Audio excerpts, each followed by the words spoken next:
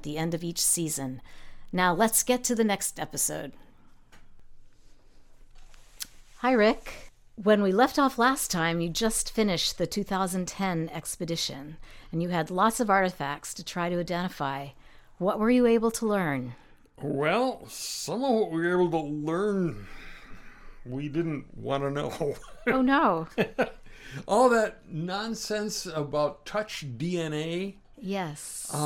Yeah, that's what it was. It was nonsense. There's really no way that DNA can survive on the surface of something in that environment for all those years. No, there's just no way. So who decided that? I mean, you were really careful about lots of things. We were because very of that. careful about collecting it.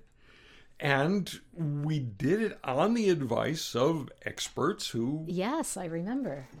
...said they knew what they were talking about. But we get back and those same experts say, there's nothing here. Oh. And I checked with some other experts and they say, I can't believe you even tried to do that. Oh, great. No. Okay. Well, all right. Well, so we had... You file that under the live and learn, I guess? Yeah. Yeah, that's, experts may or may not be giving you good information. Right. That's just... So how did you make out with the poop? Well, the poop was inconclusive. Oh. Yeah, the lab in Oklahoma that was experts in ancient DNA was able to confirm, yeah, it does seem to be poop. and there is human DNA here. But the odd thing they found is that there seems to be DNA from two people here. Ooh. Okay, so how can that happen? Like you've discovered a poop hole? A poop what? Hole. A poop hole. Yeah. Well, okay, so to get really crude, if somebody takes a dump and somebody else comes along and pees on it, okay, now maybe you've got DNA from two people on it. It might have been the only private spot. You don't know. Well. Yeah, and there's also the thing, well, another possibility is cannibalism. And of course, yeah. And as soon as I mentioned that to the guy at the lab, he says, no, we're not going there. No. So that was inconclusive, and it's still inconclusive. Well, moving right along. Yeah, moving right along. Then we had this ointment pot. This little jar, very feminine in appearance. We had enough pieces we could reassemble 95% of it. Right, I remember. And a very distinctive shape. So we were really digging into that. We didn't have any definite answers yet by like November of 2010, but we're working around it. Reviewing all the video taken from the ROV. Right. Still couldn't see anything that was interesting. And then that's the one you had no GPS coordinates. Yeah, anyway, we didn't have accurate positions for that anyway. So we didn't have accurate positions for the stuff that isn't there. So, I don't know. On the other hand, we had found this stuff. We had these bottles that we were able to confirm that they were American bottles from the right time period. We had the knife that turns out to be of the right time period and has been broken apart, which seems to be castaway behavior. We didn't have the blades. So we got all this evidence that we've got the right place, but we need better technology. And especially what we want to do is get better technology to find that airplane. Right. Which would really solve that's the smoking gun everybody's looking for. Yeah. So how do we do that? Well, we know it's going to take a bigger boat. Generally, so this is like November of 2010, and we're saying, okay, July of 2012, we'll go back out there with a bigger boat and better technology. But we don't know what boat and what technology yet, but that's our goal.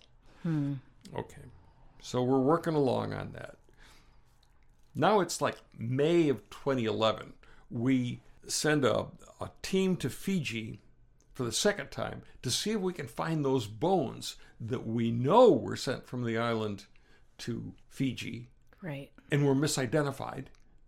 And are they there someplace? Were they just thrown out, or are they still there someplace? Well, the one place we hadn't been able to look where they might most logically be was in the hospital where the doctor worked who examined the bones. Oh, that makes sense. And we finally got the political pull we needed to get permission to search the hospital. Wow. So our team, I wasn't there. Our team went in. Gary Quigg was leading the team. And they get in and they turn the place upside down. And they're not finding anything. And Gary says, well, think about it this way. If the guy is examining human remains from a dead person, where's he going to do it? Probably the morgue. Right. So they go to the morgue in the hospital. And they look around and there's nothing in the morgue. And Gary says, well, what's in the closet over here? The door's locked. Oh, there's nothing in that closet. Well, who's got the key? Let's look. All right. They dig out the key, open the door. See, I told you there's nothing in here. Well, what's in the cardboard box down there? I don't know. Let's look. It's full of bones. Oh, my gosh. Old bones. And some of them are the right kind of bones, the right specific bones. Right, that they said they found. The group that was bones that were sent back from Nicomaro. Wow. We got to take these home and have them checked for DNA. Would they let you? How do we get permission to export Right. human remains? Well, again, you have the right political connections. They were able to do that. And they built a little coffin for the bones. And Gary actually brought them home as carry-on Really? on the airline. Carry on instead of carry on? Yeah, but we got them home and did we did the DNA testing, and they're Polynesian. They're wrong bones. Oh, darn. Okay. So, well, now it's June of 2011, and we're thinking about all this. Okay, so we're going to go back there. We think there's a really good chance that we're going to find that airplane. We just get the right technology, the right boat, so forth. We're going to find that airplane. But we're not ready to find this airplane, because if we do get out there and find it, we won't have the technology to recover it, because you won't know what there is to recover until you find it. Right. And what you need to do if you find an aircraft underwater or wreckage underwater is you have to document it carefully, examine it, measure it, photograph it, and then plan your recovery. Right. That's the way So you all do of that it. has to be done while it's still in place, Yeah, underwater. Yeah. Yep. You never figure that you're going to do a big recovery on the same expedition where you do the discovery. Yes, You that just don't makes have enough sense. information to do that. All right. So we have to have a way of protecting this airplane during that period between when we find it and when we can recover it. Well, in order to do that, we need an agreement with the people who own it, and that would be the Republic of Kiribati. We need an agreement with Kiribati that gives us the authority to protect that site. Right. Right. That makes sense. How do we do that? Well, we got to go to Tarawa. We've got to meet with the government.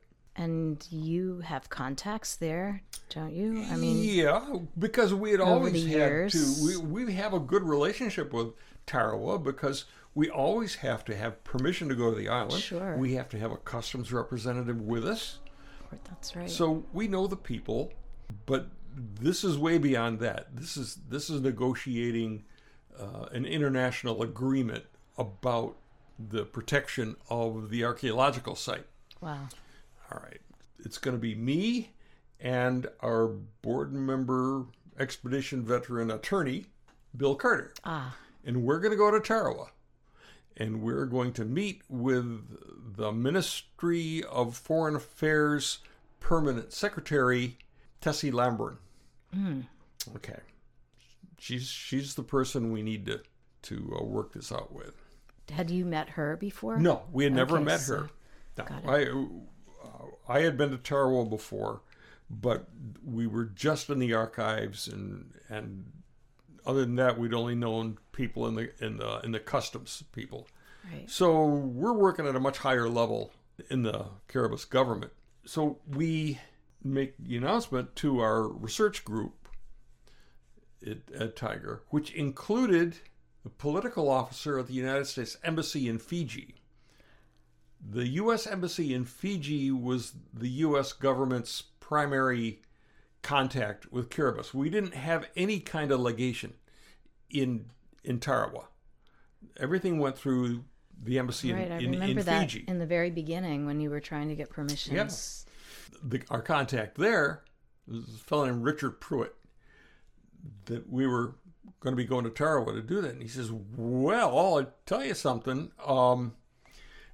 I don't know if you've set your dates yet, but here in a little bit, the Assistant Secretary for East Asia and Pacific Island Affairs.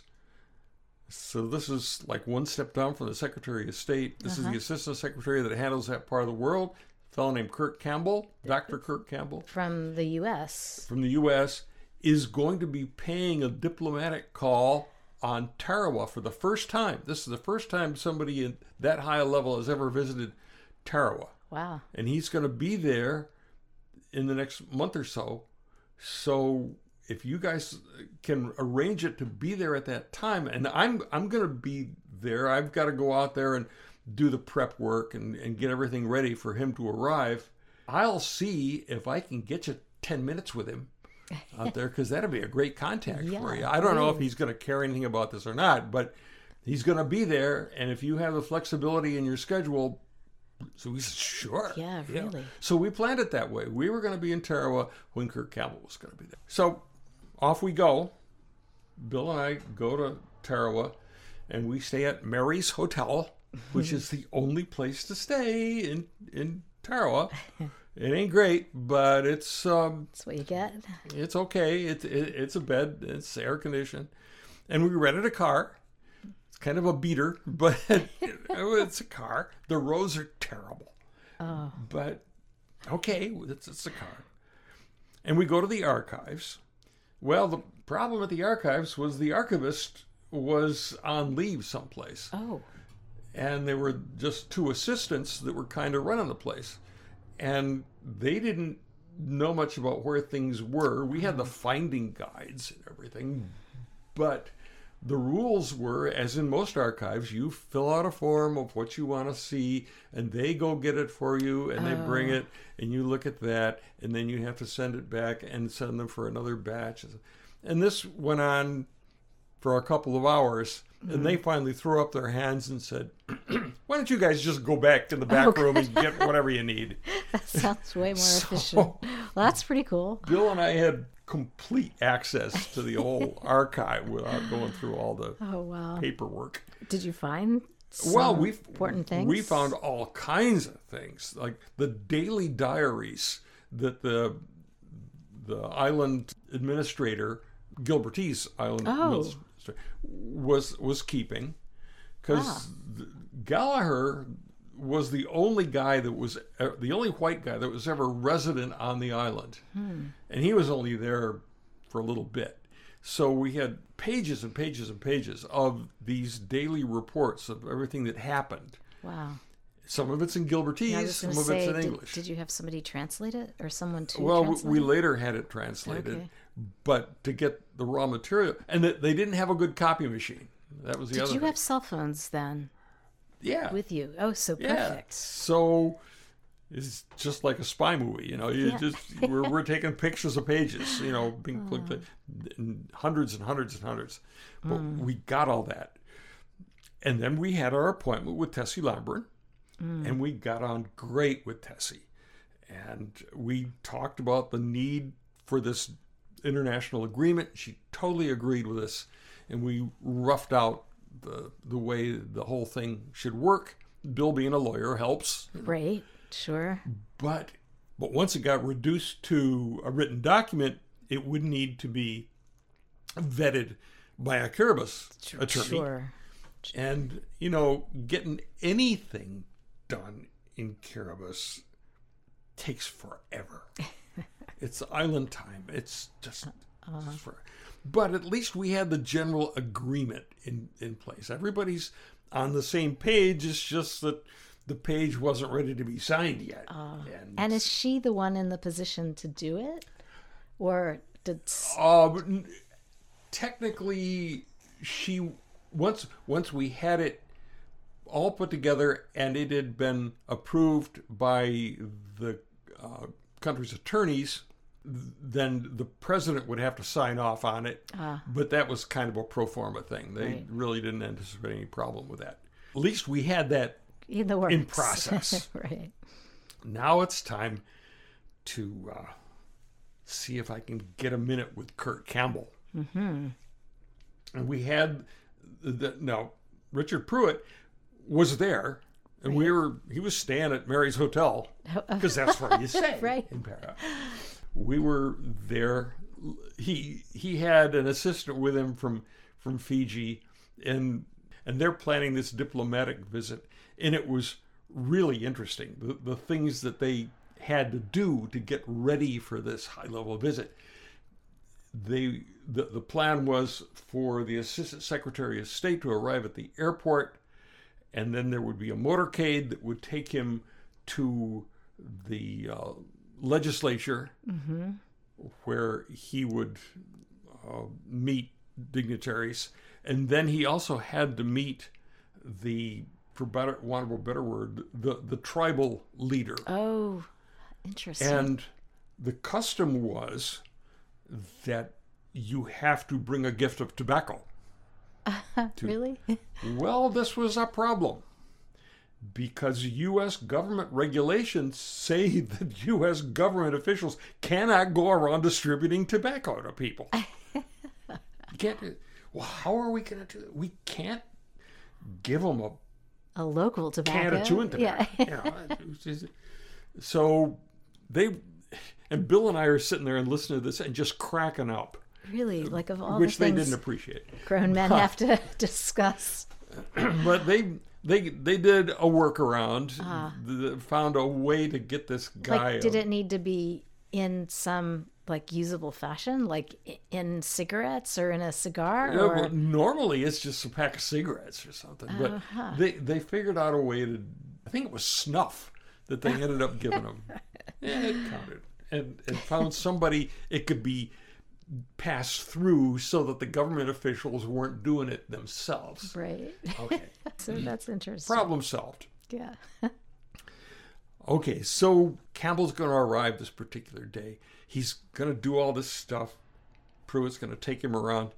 And they're going to be back at the airport at a particular time. He's only going to be in town for like 4 hours. Because he's not going to stay at Mary's Hotel. Oh, no. Okay, so I know when I've got to be at the airport. I left Bill at the archives. He wanted to continue to work. So I get the rental car, and I head for the airport with plenty of time to be there in order to be there when Campbell's motorcade gets there. And I miss the turn to the airport. Oh, no. And I get to the end of this road, and there's this bridge that's too narrow for the car to go across, and concrete supports. And I'm just kind of flustered, honestly. And I'm afraid I'm going to be late. And in trying to get turned around, I managed to run the car into one of the concrete barriers. Oh. Put a big dent in one fender. Oh, jeez. Oh, jeez. This is the last thing I need. But the car's still drivable. Okay. So I get to the airport. I've still got plenty of time. Good. Park the car. And they've got an awning set up with a whole bunch of chairs, and they've got refreshments laid out and cold drinks. And over here to the side, there's a whole crowd of people in native attire waiting to do something. I don't know. So I get there. I'm the only white guy there. I get out of the car. I go over and sit down under the awning. And all these people get up and come over in front of me and start dancing. Oh, my gosh. And I thought, no. I'm not. And somebody explains, no, they're just rehearsing. It has nothing to do with you. Oh, good. All right, good. So they did their rehearsal, went back and sat down, and here comes the motorcade. Now, what I did not know is that earlier in the day, when Campbell arrived, gets in the car with Pruitt to go meet the president and the tribal leaders, Pruitt is briefing Campbell on all these things. Now, you're going to do this, and you're going to do this, and then we're going to do this. Oh, and by the way, there are a couple of Americans here researching Amelia Earhart, and I know their research. I think they've got this nailed. At which point Campbell turns to him and says, "You gotta be shitting me!" You're kidding. And no, oh my God, I've been an Amelia Earhart fan my whole life. Oh my God. No, here's what we're going to do with the president. I don't want to hear about the president. What are these guys? What makes them think that? So he had a terrible time getting Campbell's attention. They go ahead and they do their thing. So when Campbell's motorcade arrives at the airport, I'm there with my hand stuck out, and Campbell's out of the car and all over me and say, "All right, now I got to hear all about this." And we talk for 2 minutes, and he calls his chief of staff over and says, "I want this guy in D.C. as soon as we get back for a full briefing for my entire staff." You okay with that? I said, "Yeah, I'm okay with that. We can work that out. We can work that out." Woo, okay.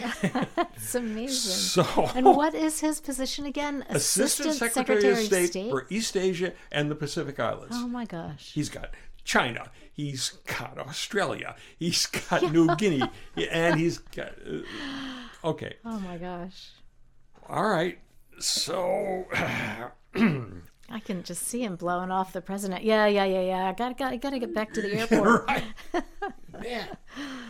Well, obviously, after Bill and I got home, we got with them in D.C. and we briefed Campbell and his whole staff on all this. And Campbell was just thrilled with the whole thing. And at the end of it, he said, "Look, if there's anything we can do to help you, let me know. I can't give you money, you know. We can't do that. But we'll help you any way we can. If there's some way we can help, just let us know." Whew, well, that's nice to know. Yeah. All right. It's October of 2011, and we're still researching Nessie, the thing sticking up out of the reef in the photograph Eric Bevington took in 1937. And we've been suspecting that it might be Lockheed Electra landing gear. And then Jeff Glickman gets back to me and says, "I can pretty much confirm this. Yeah, what we're looking at there is entirely consistent with the wreckage of an Lockheed Electra landing gear assembly." And I thought, oh man, that's too many eggs to have in one basket. We have a picture of Eric's landing gear on the reef at Nicomoraro 3 months after she disappeared. I need a second opinion. And he said, "It's fine." Yeah. I said, "Well, where can I do that?" Campbell. He said he would help us. Oh, right. So I got with him. I said, "Look, I need U.S. government photo analysts to look at this picture and tell me what they see." And he said, "Well, let me see what I can work out. I'll look into that." Meanwhile, we had also decided that what we really needed for the next expedition to Nicomoraro was multi-beam sonar to map the reef, give us a really good underwater mapping picture of the bathymetry of that reef. How deep is it? How rugged is it? How steep is it? What's it look like? Sure. But that takes a lot of ship, and we were searching for an affordable ship that could do that, and not having a lot of luck. Then Campbell got back to me and said, "Yeah, I've got people that can look at your photo for you. Here's where to send it." Wow. And so we sent the information to these people at the State Department. And did you give them a hint? Oh, I told them, I said, "We think this is Lockheed Electra landing gear." Okay. And we showed them pictures. Well, this is what Electra landing gear looks like.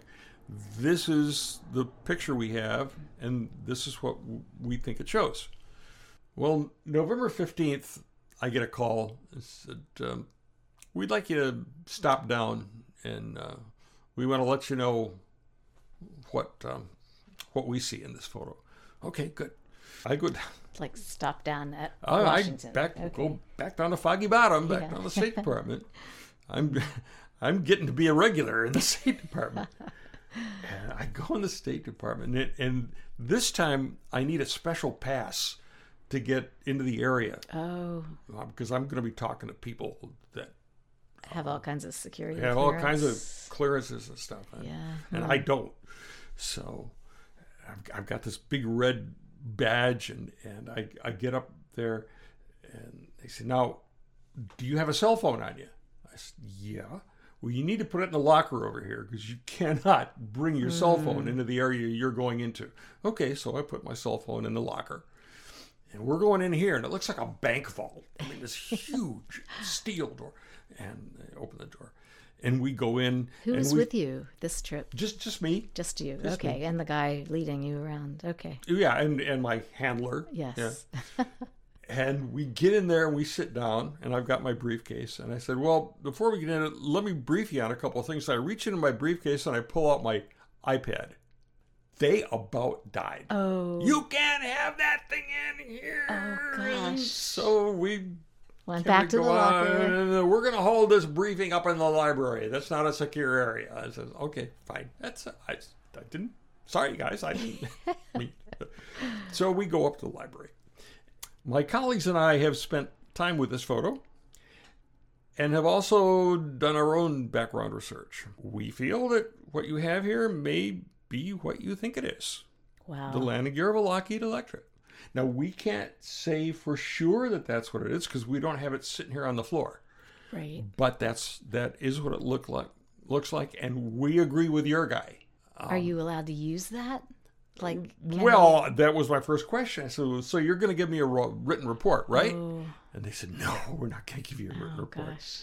Well, I can just quote you guys. I can use your name. No, you cannot use our names, and you cannot quote us. So you're giving me this information, and I can't use it? So what the hell's going on here? And they said, look, we were asked to look into this as a favor to the Assistant Secretary of State. So we did. If the people we really work for knew we were spending time on something like this, we'd get in all kinds of trouble. But so we did it as a favor. But still, okay. But you got your. I got the confirmation I needed. I just can't use it. All right. So we go back to doing what we can do. Because we couldn't find a ship we could afford to do the high technology search, well, we'll use NAIA again and we'll do more land searching. There's no point in doing underwater searching if we can't do what you need go to the depths that we need to go. So we'll do a land search off NAIA and we'll see if we can work that off. And we played with that for a while and then decided that just doesn't make any sense. What we need to do is the underwater search. And if we can't do that, we're better off just waiting until we can. And then just go back there and flog the 7 site again. Because we destroyed it last time we were there. There's probably, if there's more stuff there, it's going to be really hard to find. So, all right, let's just accept that there's not going to be any expedition in 2012. But it's the 75th anniversary of the Earhart disappearance. We got to do something. Hey, how about we hold an Earhart Search 75 symposium? Oh, interesting. And present all the evidence and invite people from the Smithsonian. We'll do it in Washington, D.C. Big hotel in Washington. And we'll have people come in, all kinds of experts, and we'll make presentations and we'll sell tickets to our followers and anybody else who wants to come. Oh, and, fascinating. It's going to be expensive to do it that way, but with enough promotion, I think we'll get enough people so that we'll at least break even. And we'll have kept our name in front of the public. Great exposure. Great exposure. So we started working on that. And hire an event manager that's going to arrange all of the food things and all the schedule. And $15,000 just for the guy to do it. And he did a great job. But we're we're going to do that. Okay. December 17th, I sent an email to Kurt Campbell saying, oh, by the way, I was down there November 15th talking to the guys that you set us up with, and here's what they told me. Were you allowed to tell? Oh, I could tell Campbell. Yeah. And of course, They had. he checked with them, and they said, yeah, that's what we said. Wow. Okay.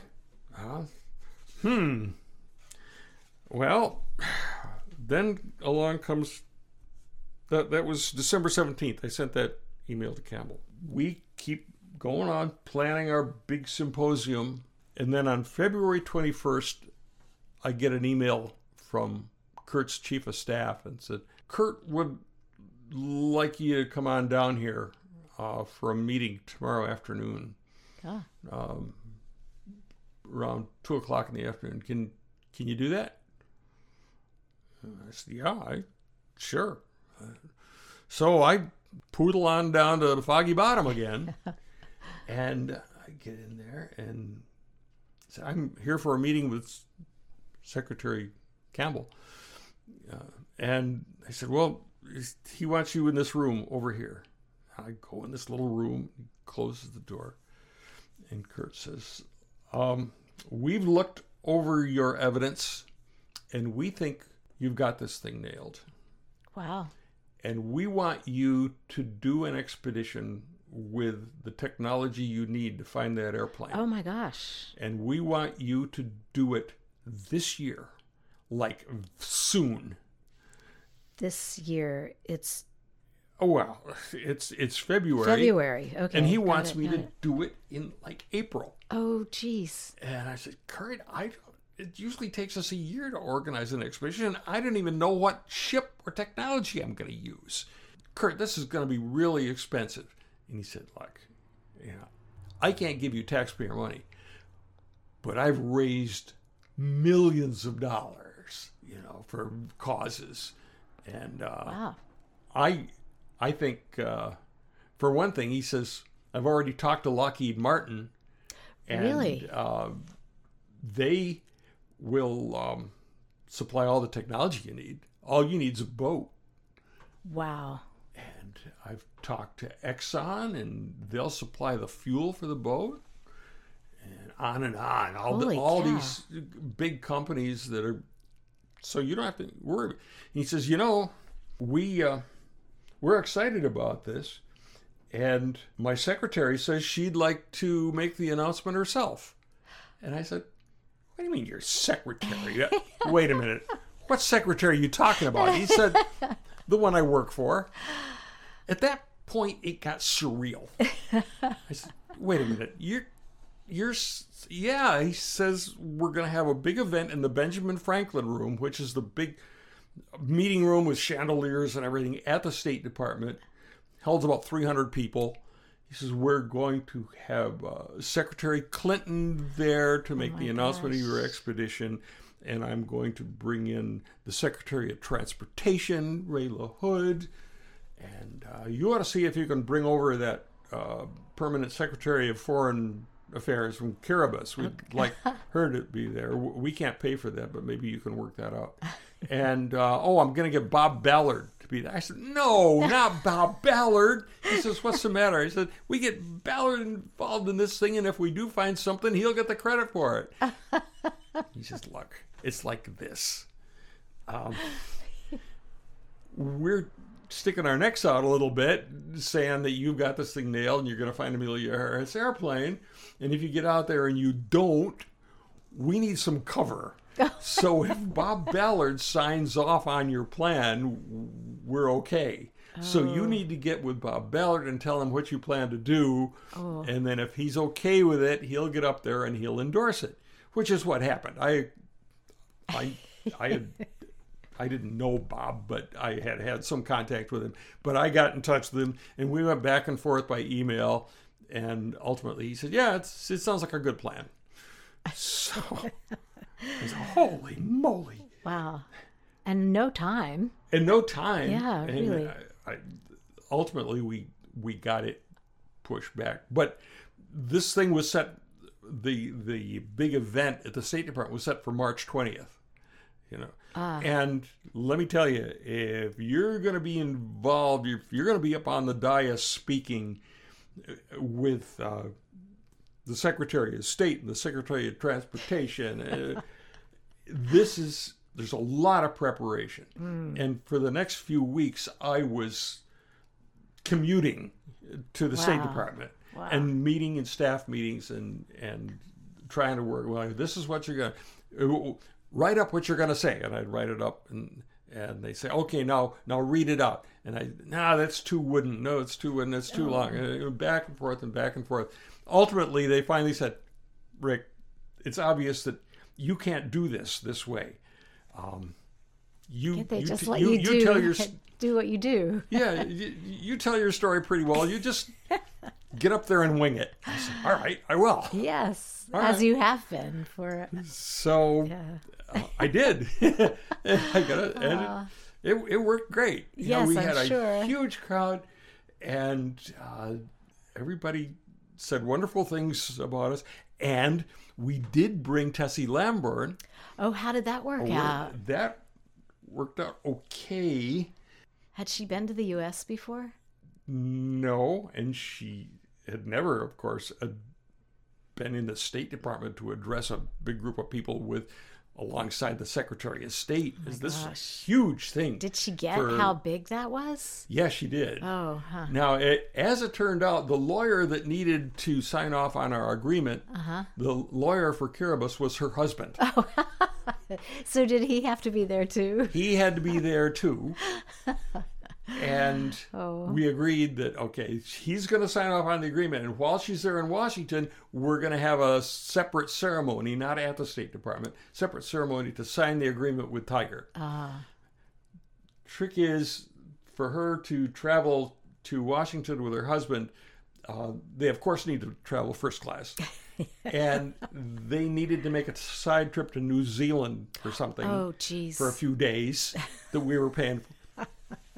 It cost us $16,000 to get them to. But we had our agreement. It worked. I guess that's how things work. We got that done. The only downside of the whole thing is I had given my talk, and Tessie got up to do her talk, and my cell phone went off. Oh, Rick. Now, I had the ringtone on my cell phone set up with a system so I could tell who was calling me. And I did it with cavalry bugle calls. Oh, no. And, for example, if it was my father, it was officer's call. Yeah. If it was our stable manager, it was private stable call. Yeah. It's stable call. He had no idea where I was. Yeah. But here I am. And Tessie turns around and looks at me. And Hillary Clinton turns around and looks at me and says, sorry, folks. And gosh. So, okay, call it comic relief. It was all right. I got it. And I'll never live that one down.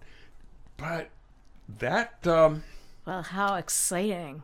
And, of course, I spent the rest of the day doing media interviews at NPR and TV interviews with CNN and everything. So we had our big symposium that still needed to be promoted. We were spending all this money on. And we still needed to put together this expedition that was going to happen this year, not next year. Yes. Incidentally, I later found out why it had to happen this year, why they were in such a hurry. Why? Secretary Clinton had already decided that she was going to step down as Secretary of State, regardless of who won the upcoming election. I see. Obama ended up winning again, but she knew she was going to step down, and she wanted this great discovery of Earhart's airplane to happen on her watch. Got it. So it had to happen in the summer of 2012. Wow. Before she stepped down. I didn't figure that out at the time, but welcome to the world of politics. Seriously. So we've got to put this expedition together. We've still got this symposium to put together. But this is a good place to end season 8 about the 2010 expedition. And with season 9, we'll launch into the drama of the 2012 trip that turned out to be memorable. We'll simply put it that way. Well, that's a tease. Great. Well, thank you. We'll look forward to that. Great. Thank you. Thanks for listening. The Earhart Expeditions is a serial history of Tiger's 12 expeditions to the South Pacific. We release a new episode each Tuesday. You can receive special bonus episodes and get access to Tiger's extensive video library by becoming a premium subscriber. Just go to Patreon, that's Patreon, and search on Tiger, Tighar. You can also be a part of the adventure and participate in research. Go to tiger.org and click on Join Tiger. See you next Tuesday.